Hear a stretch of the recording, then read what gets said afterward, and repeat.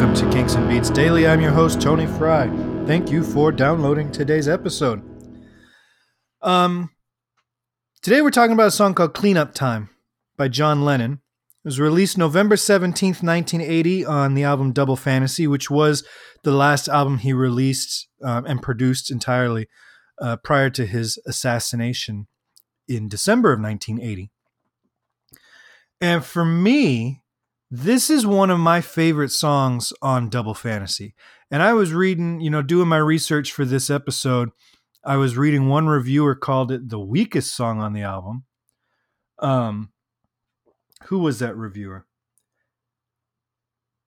Robert Rodriguez, claiming that it sounds like Lennon is trying too damn hard to sell us something. Okay, fine, whatever. We're all entitled to our opinions, even if some of them are ridiculous. This is a solid tune, and one of the best sounding recordings of, I think, Lennon's entire career. A few years ago, they did a stripped-down version of Double Fantasy that kind of removed some of the 1980s production style and just brought it back down to its bare roots foundation of, electric guitars and drums. And the drums are a little bit cleaner sound without all the echo and compression. And, they took out some of the overdubbed background vocals and stuff. Cleanup Time is of those stripped down songs, one that's very difficult to tell the difference between the original and the remastered, remixed, stripped down version, because it is, even though it's produced and it has a very, produced sound, it is probably the most straight ahead rocker funk tune on that album. And it is a straight funk song. In a lot of ways, if you listen to those horn lines, in a lot of ways, this sounds more like a Stevie Wonder collaboration than Ebony and Ivory does. And that is an actual Stevie Wonder collaboration with Paul and Stevie. There are a lot of aspects of this. If you listen to the bass work by Tony Levin, the horn arrangements, this song could have fit perfectly on a John Lennon Stevie Wonder compilation. And I think John's voice suits this style a little more naturally than Paul's does. Even though sometimes he does force it with the clean up time, he does it. That is kind of forced. But it still sounds good, in my opinion.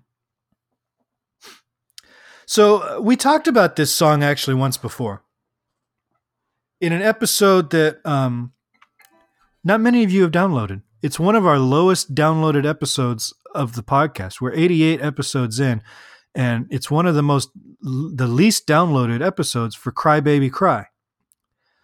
And some of those early episodes I kind of want to re-record and sneak them back into the feed, and now that we've kind of established the format of this show a little bit. But Cry Baby Cry, one of my favorite songs on the White Album. It's one of John's. And the reason this song came up in the Cry Baby Cry episode is because he borrows, not direct lines, but kind of the symbolism from the poem Sing a Song of Sixpence, or nursery rhyme, or whatever you want to call it. In this case, he swaps the genders to make it more relevant to his own personal story. So he talks about the queen is in the counting house counting out the money. In Sing a Song of Sixpence, that's the king. In this case, the queen is Yoko, who is taking care of the business affairs all through John's so-called house husband era, which was the last half of the 1970s. The king is in the kitchen making bread and honey. So this verse talks about Yoko's out taking care of the business and John is at home making bread and taking care of the kids. So it's utilizing that same Sing a Song of Sixpence imagery that he used in Cry Baby Cry. So obviously this nursery rhyme or poem or whatever you want to call it had a huge impact on John as a lyricist or as a poet or whatever, as an author, whatever, creative outlet, he seems to keep going back to this particular thing. Harmonically, it's kind of interesting. I'm going to make you the argument that it's in the key of C. And usually when you are in the key of something, that's your tonic. That's your strongest. That's your one chord. So in the key of C, the tonic is 1. That is your one chord. It's a major chord. It's, that's home base. And the reason I'm reluctant to make this argument that it's in the key of C is because he never once plays a C chord in the entire song. Not once. But he opens with a D minor 7 to a G7. That is a 2-5, 100%. And it doesn't resolve.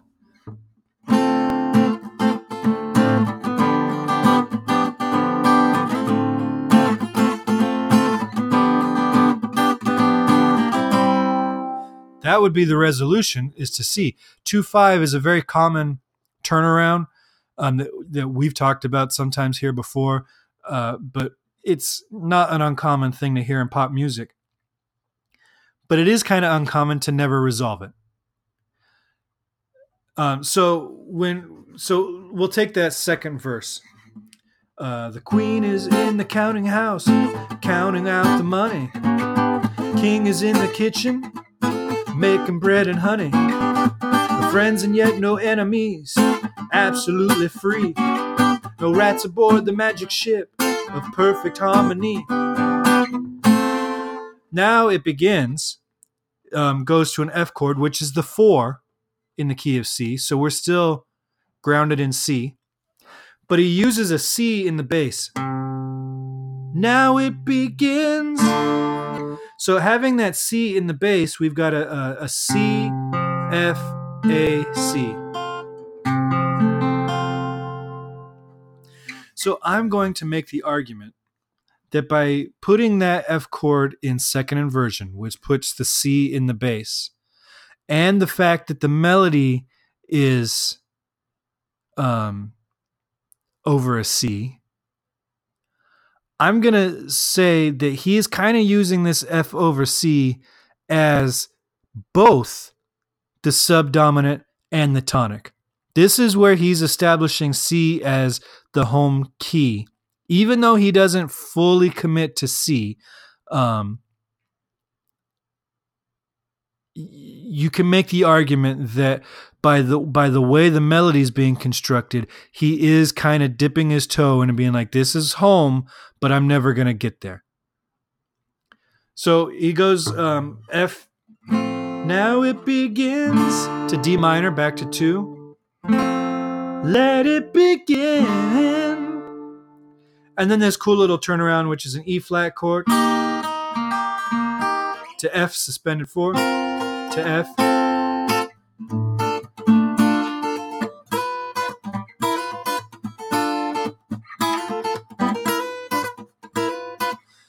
So it goes back, it's, pretty much 2 chords.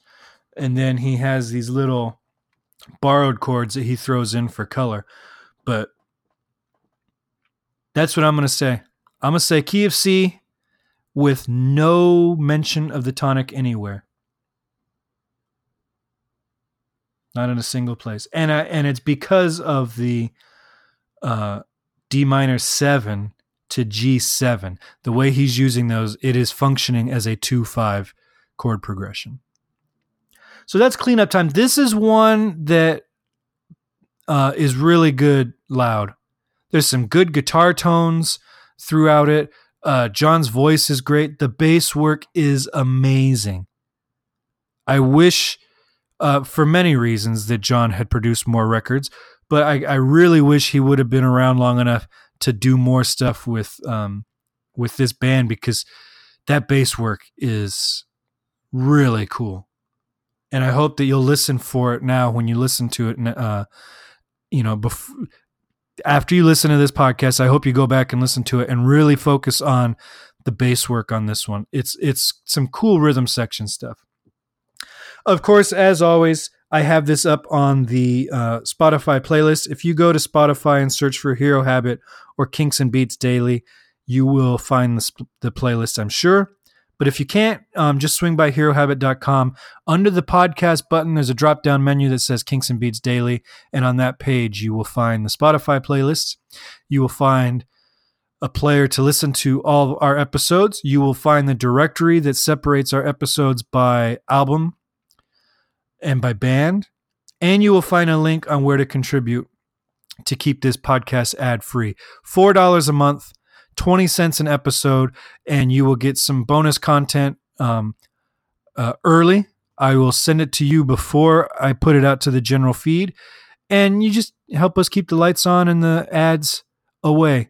If you listen to a lot of podcasts, you are tired of hearing ads for underwear, mattresses, or hiring, resume aggregates.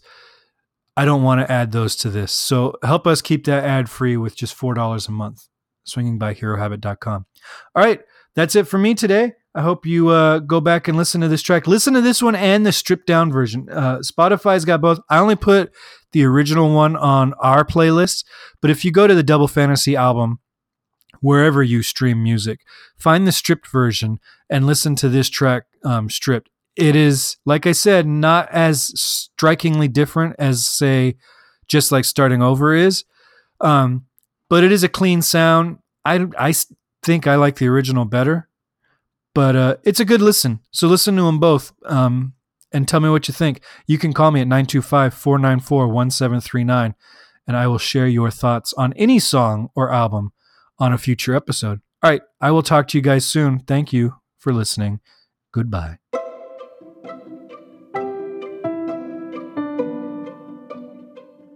This podcast is presented by the Hero Habit Podcast Network. Swing by herohabit.com today to comment on this episode and poke around our growing database of sports and pop culture news, reviews, and collectibles. herohabit.com. Collect your heroes.